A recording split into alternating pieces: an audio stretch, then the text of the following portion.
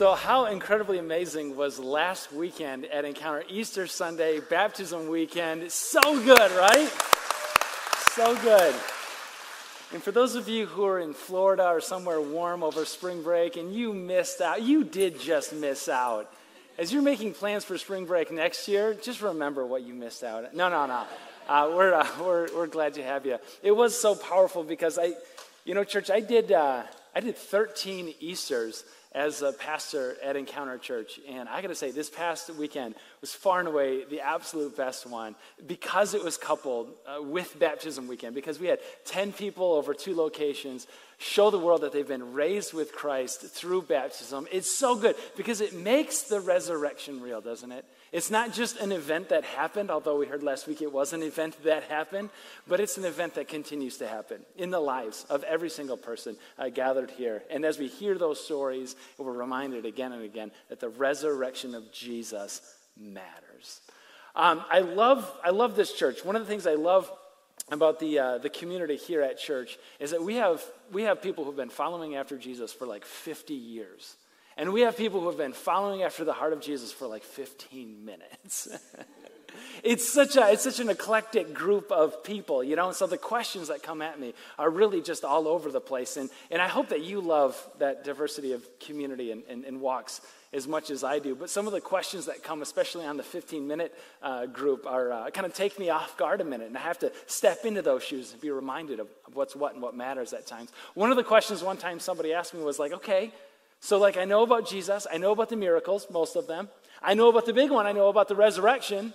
But do we ever find out what happens next in the story? Is there anything else that happens after the resurrection, or does the story just kind of end there? And it's an awesome question, and the answer is yes, we do find out what happens next. In fact, that's really what today is about. You could title this message, What Happens Next After the Resurrection. And we're going to get to it. So if you'd like to follow along, it's going to be in Acts chapter 1. But before we go there and find out what happens next, I kind of want to frame our conversation this morning this way.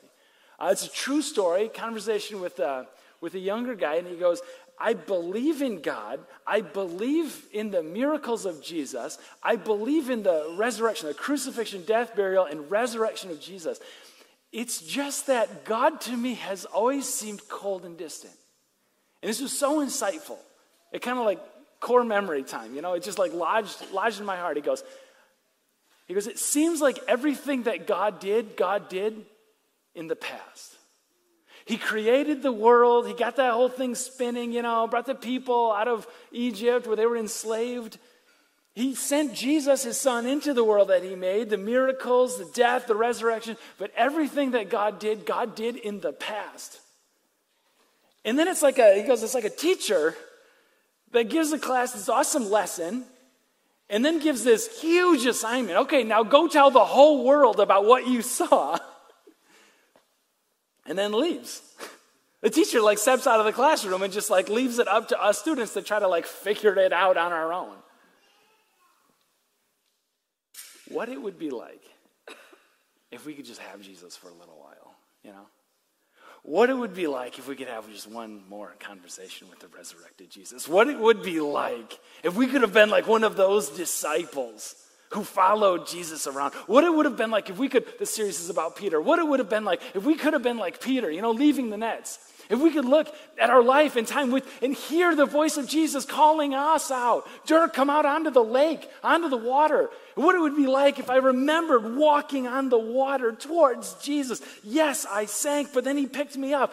What life would be like if we could have Jesus just one last time. Maybe a conversation. Hey man, I've got a couple quick questions for you. And what it would be like to hear the audible voice of Jesus physically right there next to us. As real as I am next to you right now. Saying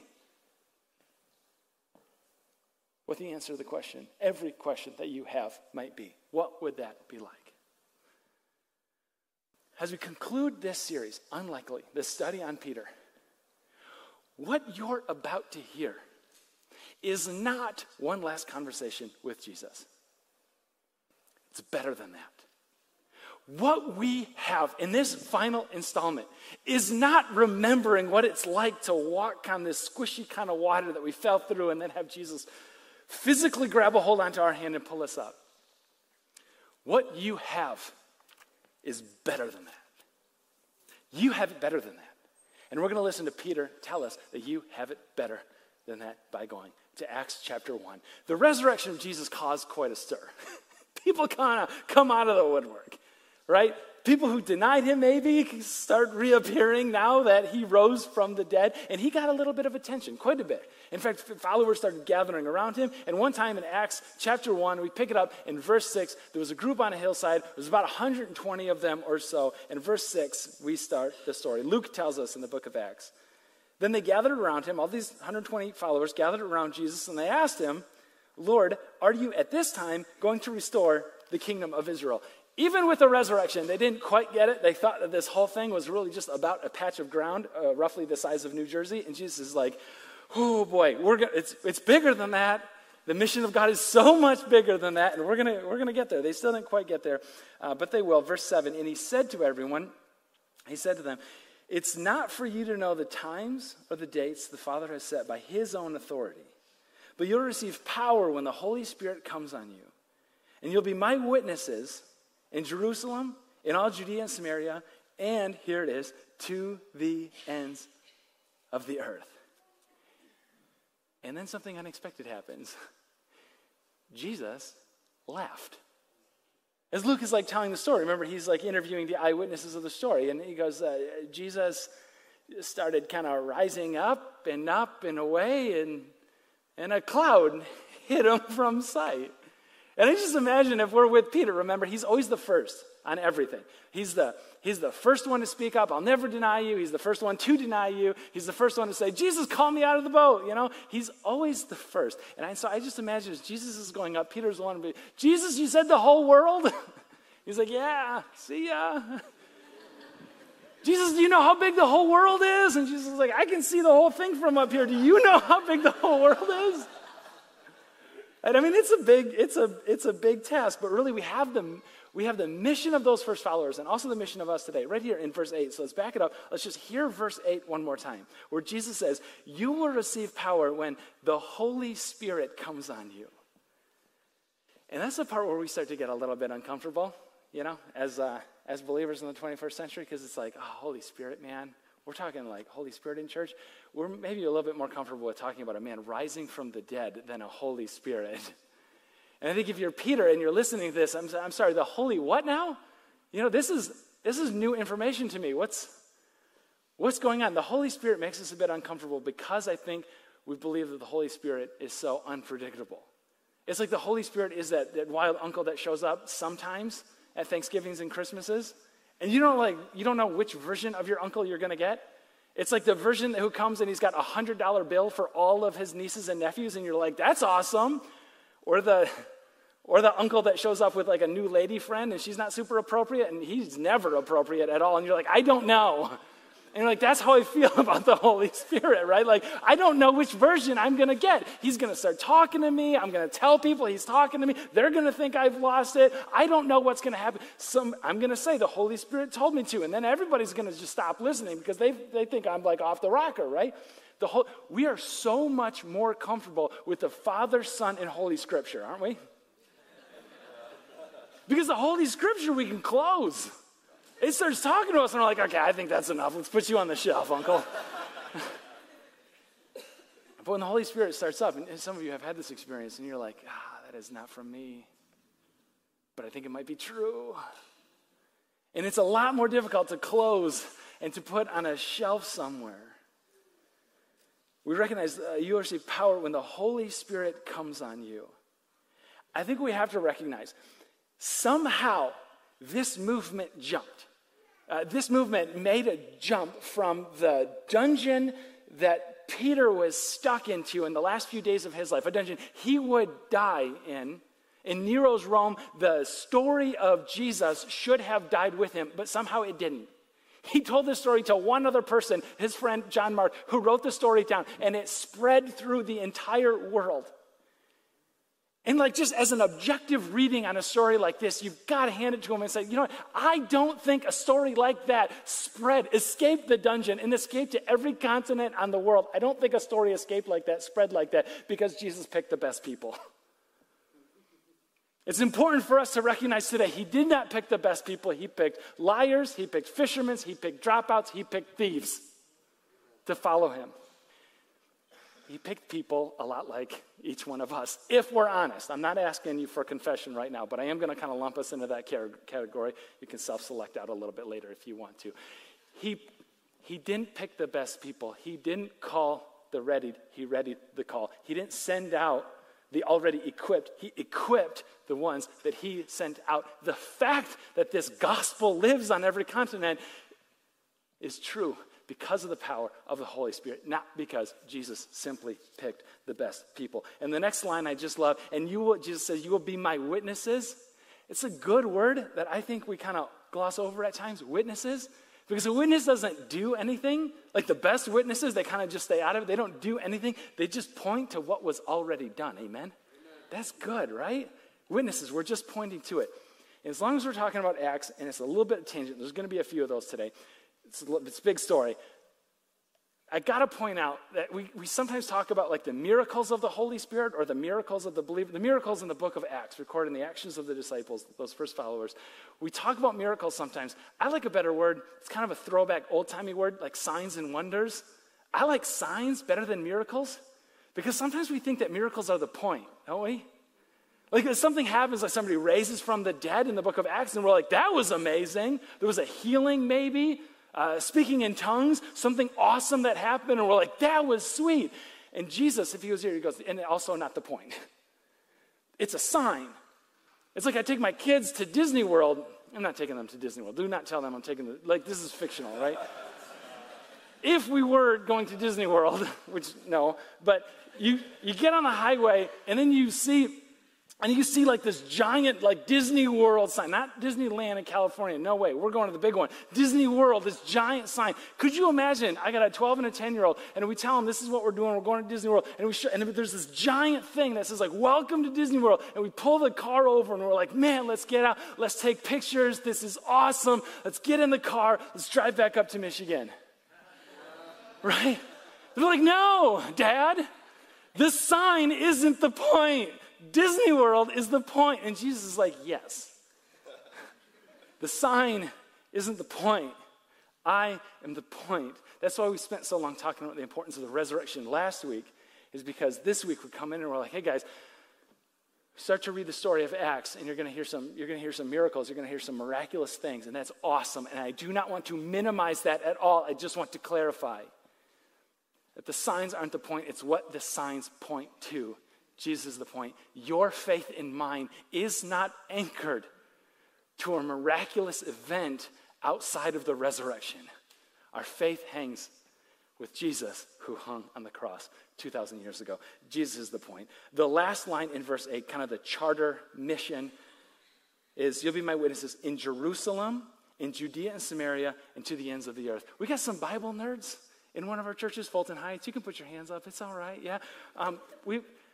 Just for Bible nerds, it's the outline of the book. Remember who wrote? It's Luke who wrote the book of Acts, probably, and he's the doctor. He's the type A one. He's the one who does a quote careful investigation to gather up all the eyewitnesses. He's a very organized human being, and so he just kind of throws out there, you'll be my Jerusalem, Judea, and Samaria to the ends of the earth. First 7 chapters are about Jerusalem. Chapters 8 through 11 are through Judea and Samaria. Chapters 12 through 28, the ending of the book, is to the ends of the earth. And I just love that. Nothing to do with anything. It's just getting a little insight into the biblical authors. Okay, by witnesses all the way to the ends of the earth. And then we got Peter. And then we got Peter standing up again. Okay, chapter 2, verse 1. When the day of Pentecost came, they're all together in one place. Pentecost is 50 days after the Passover. It's a word. When Pentecost came. It was a Jewish thing. And now a Christian thing, because this happened in verse 2. Suddenly, a sound, Bible nerds are going to love this, a sound like a blowing of a violent wind came from heaven and filled the whole house. Sometimes we think of it like a chill wind. It says violent wind. So I'm thinking like F2, F3 tornado, like violent wind came from heaven, filled the whole house where they were sitting. And they saw what seemed to be like tongues of fire that separated and came and rested on each of them. We've got wind and we've got fire that comes and just like stands on them. I can see from your faces that many of you have heard this story before. If you have not heard this story before, and if you were in that room, you'd be like, what?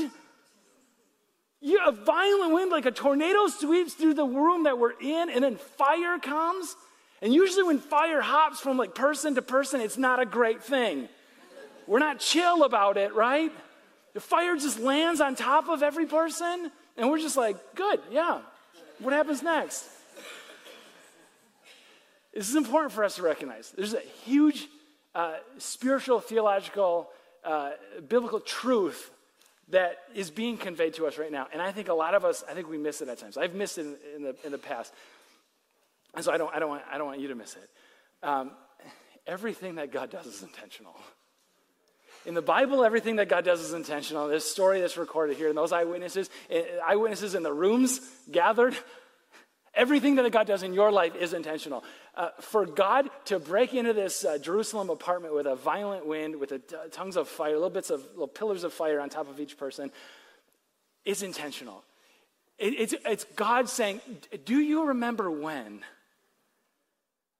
That story continues. Important little information. Those of you Bible nerds, you're gonna love this. I'm a Bible nerd. I love it. Important little information. Old Testament was written in Hebrew. New Testament was written in Greek. You don't have to learn the whole languages, but you're going to have to learn a couple words. Old Testament word for wind is, Hebrew word is ruach. You just ruach. Can we say that together? Ruach. Great job. You're there. New Testament Greek word for wind is pneuma. Can we say pneuma? Pneuma. We got that, right? So wind, Old Testament ruach, New Testament pneuma. Awesome. Okay. Little Bible trivia. Genesis chapter 2. God creates Adam and Eve, and he breathed this breath of life into them to make them not just kind of sacks of flesh, but alive. The word for breath, wind, spirit, Old Testament ruach, all the same word. Ezekiel chapter 37, God takes a prophet out to a mass grave. A valley of dry bones it's called. Skeletons, human skeletons. God says to the prophet, I want you to prophesy to these dead bones.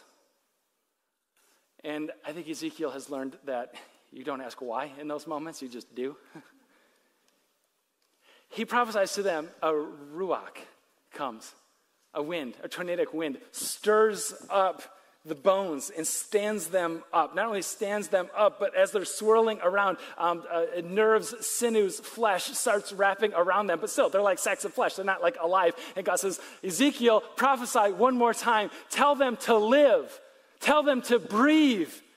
And the wind comes, and the ruach comes into their lungs, and the dead bones lived and became alive, like physical, like you and I are alive. What was dead is now alive again. The wind, the breath of God, the Spirit of God did that. Okay, there's wind. There's also fire in Acts chapter 2 that's present. God first shows up onto scene to Moses. There's a burning bush. It's burning, but it's not burning up. And Moses approaches it because, that got attention. And God, the voice of God, comes out of that bush that's burning and doesn't burn up and says, Moses, take off your shoes. Where you're standing is holy ground. The fire is the presence of God. God leads his people out of Egypt where they were enslaved for hundreds of years, and he leads them through the wilderness, guided by a pillar at night, a pillar of fire. The temple kept a fire burning where they would sacrifice daily and annually, sacrifices given to God. The sign that the sacrifice was burned up was the presence of God. The fire would kill you. The terrifying presence of God in the Old Testament, because none of us were capable of living up to the good law that he gave. The wind and the fire that was indicative and restricted to the presence of God in the temple, where, by the way, they could probably look out a window and see. It was the highest structure in Jerusalem. So wherever they were, depending on where the window was, they could probably look and they could probably see the temple, see the building that entombed the presence of God and limited it there. And now in Acts chapter 2, the wind and the fire break out of the temple and come and rest on every single one of them. You see what I'm saying? The presence of God changed addresses. Jesus pointed to this on his death at the cross when the temple curtain separating the holiest place from the rest of the place was torn open, not from bottom to top, top to bottom. And it's like the presence of God spilled out and now intentionally rests on every single one of them. I think as Jewish kids, they knew this. I think Peter, as unlearned as he was, still knew the stories of the Old Testament well. I think he knew what was happening when the Ruach and the Pneuma, the fire, the presence of God came and lived on him. What should have killed him now gave him life. And I'm going, man, if I could just ask Jesus my problems, if I could just hear the voice of God, if I could just have Jesus next to me, this faith would be so much easier. And Peter goes, no, hang on, no. I've tried that. I got to hold Jesus' hand. As I was falling through the lake, I got to hold Jesus' hand. I got to ask him every question that ever came to my mind. I lived with Jesus for 3 years, right beside me. And do you know what all of that accumulated to? Denial, denial, denial. You want Jesus beside you? Peter goes, I'll give you something better. The Spirit inside you is better than Jesus beside you. We look back and we're like, man, it must have been so amazing to have Jesus right next to us. And Peter's like, you don't get it. I had him, and I still made a mess of things. The Spirit inside is better than Jesus beside. You have it better than they did. For Peter, it's like all of those Old Testament prophets that you hear, empowered by the Spirit of God coming on King David, empowered by the Spirit of God. He goes, that's you. That's me.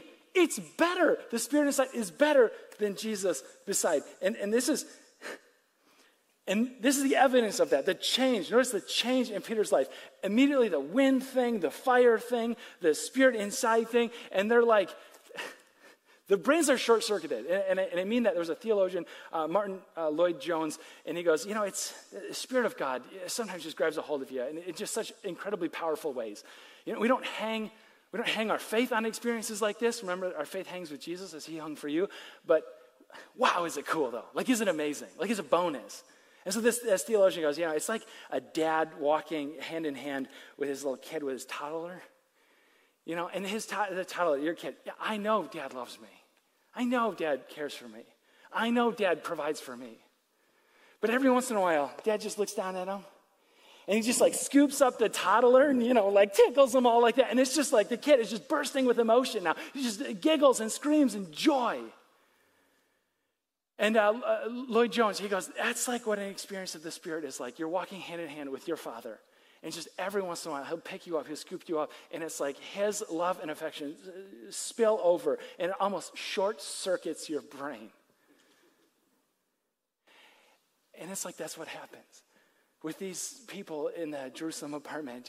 God scoops them up and hugs them and embraces them, and it short circuits their brains. They start talking, and the language that they're saying isn't really making sense to the one that's saying it.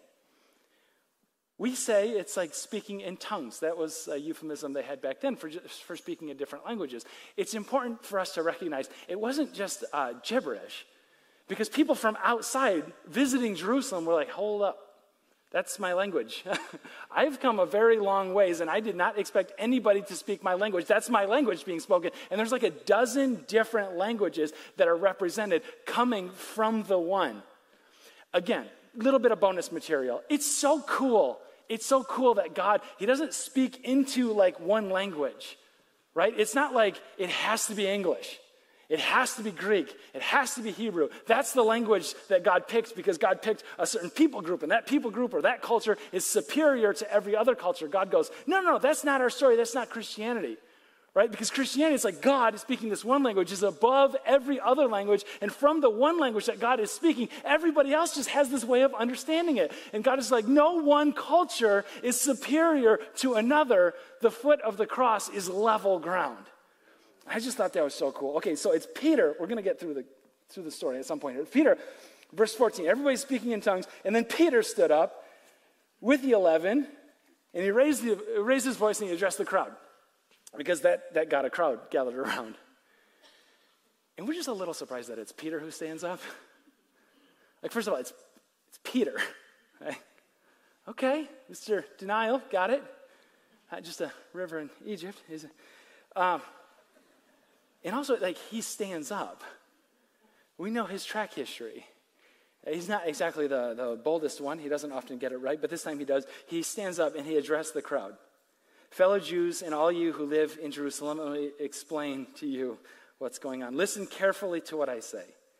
They were accusing these people of drinking, of being drunk. He goes, verse 15, these people aren't drunk as you suppose. It's only 9 a.m. It's like, Peter, God bless you, that doesn't stop everyone. You know who you are. It is kind of funny, though, because Pentecost, it lands on like the end of barley season and the beginning just earlier than wheat season. So like farmers and the culture, which is like most people, they have it off. It's like their spring break, which is why Easter always falls on spring break. Just kidding. But it was also like not a bad guess, right? Because it was festival time. So it's like, I don't know, maybe this is happening. But Peter, he stands up, he addresses everybody, and he's like, no. That's not the story. That's not what's going on here. And Peter actually explains to the crowd, and he gives what we recognize today as the very first Christian sermon, distinctively Christian sermon in church history, because he lands the plane on Christ. Right? He goes on, he explains the Jesus story, he shares the gospel with them. In verse 37, the people heard this, they were cut to the heart, and said to Peter and the apostles, brothers, what shall we do? It's not what should we believe, it's what should we do? And Peter replied, repent and be baptized, every one of you, in the name of Jesus, for the forgiveness of your sins, and you will receive the gift of the Holy Spirit. And those who accepted this message were baptized, and about 3,000 were added to their number that day. We had a couple hundred people join us last weekend for Easter that we were expecting, and I heard from every team at church. Like parking lot team, guest experience team, kids team, everybody was like, the logistics of this thing we've got to figure out better. And I just want to point out where we're going. Like, if you thought that was a lot, 3,000. Okay. But it is significant, though. It's not just what do we say? Everything that God does is intentional. Exactly. Everything that God does is intentional. The number that God added to the number that day was intentional. Exodus chapter 32, when Moses comes down from Sinai, when he comes down from the mountain, law in hand, the 10 Commandments, you've seen the movie, he's got like the stone tail. Moses comes down and he sees that the people took all their jewelry, melted it in the middle. They created this golden calf, and they were worshiping that. Literally breaking the first rule that God gave of just like, okay, let's start here. No other gods before me. You guys get that, right? They did not get that. He comes down from the mountain. He sees the golden calf thing. And the consequences of their action is a number of people lost their lives that day. Guess how many? 3,000 people lost their lives because they could not keep the law. Fast forward to Acts chapter 2, Holy Spirit powered. 3,000 people gained their lives because one person kept the law perfectly. Amen? I mean, that's good, right? Everything that God does is intentional. Everything that God does is intentional. And you are too. And you are too. Where do we go from here? What happens next? I wanted to end this series here because I wanted you to live here. We've made a bit of a mistake in the church, right? That I gotta own too as a church leader. But it's on all of us, but I'm gonna own that. We've made a mistake in the church as it relates to some of the language that we've used at church. Every single time at the early church, every single time that Jesus refers to the church, the word that he uses, this Greek word, is ekklesia.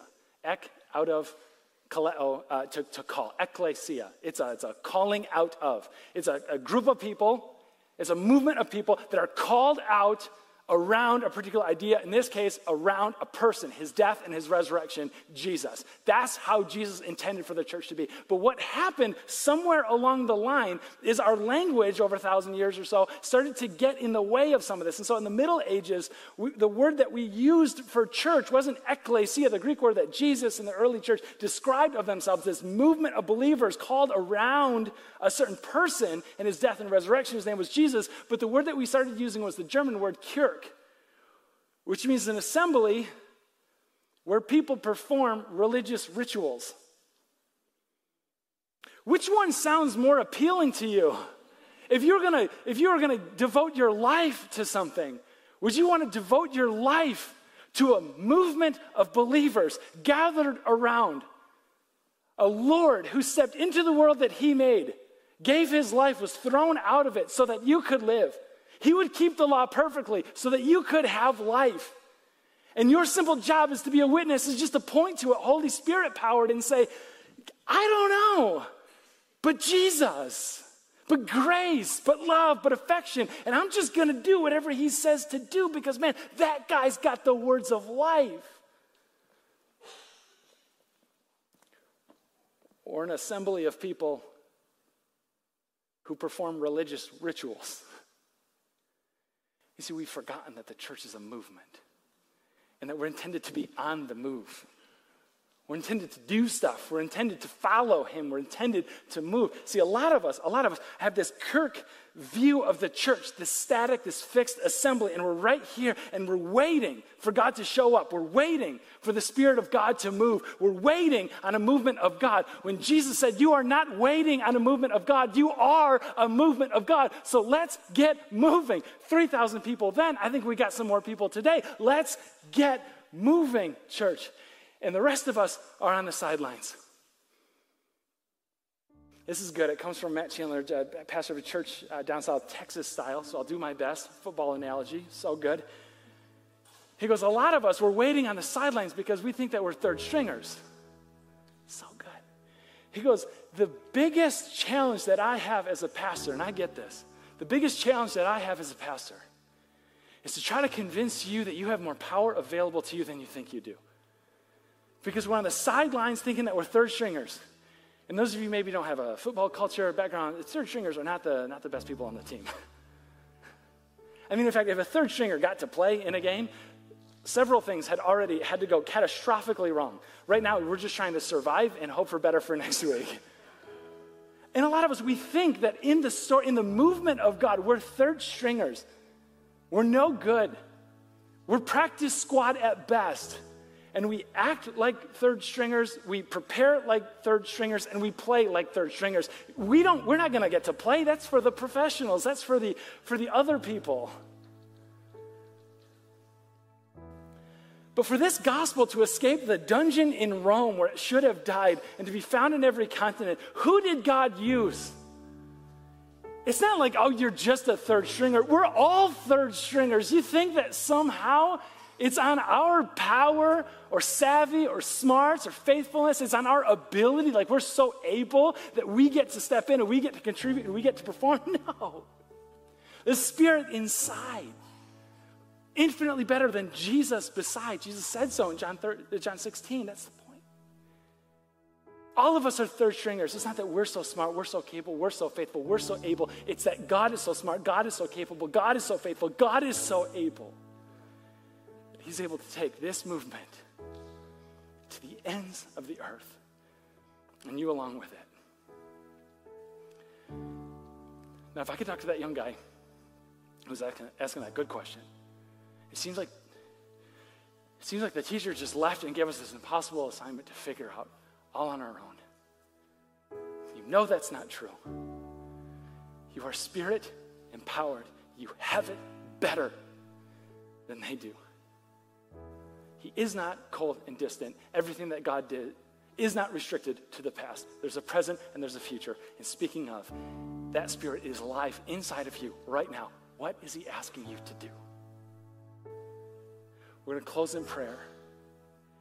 And I just want to ask you to ask him, what would he have you do to be a part of that movement this week?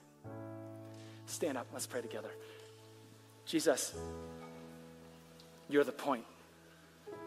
Father, you've blessed us. Spirit, you've empowered us. And you're speaking to us right now. What is it that you want us to hear? Spirit, what is it that you want me to hear? What would you have us do? Lord, that we would take this message of grace to the ends of the earth. Because, God, where we're sitting right now is the end of the earth from where it originated. Thank you for finding us, Lord. Your movement is not done. Amen. Hey, church. It's our sincere prayer that this message was able to help you find new life in Christ. And if you did find it helpful, would you consider donating to help drive this ministry forward? And don't forget, there's no substitute for doing life together. So find a worship experience, join a small group, or a serving team today. You can do all this at encounterchurch.org.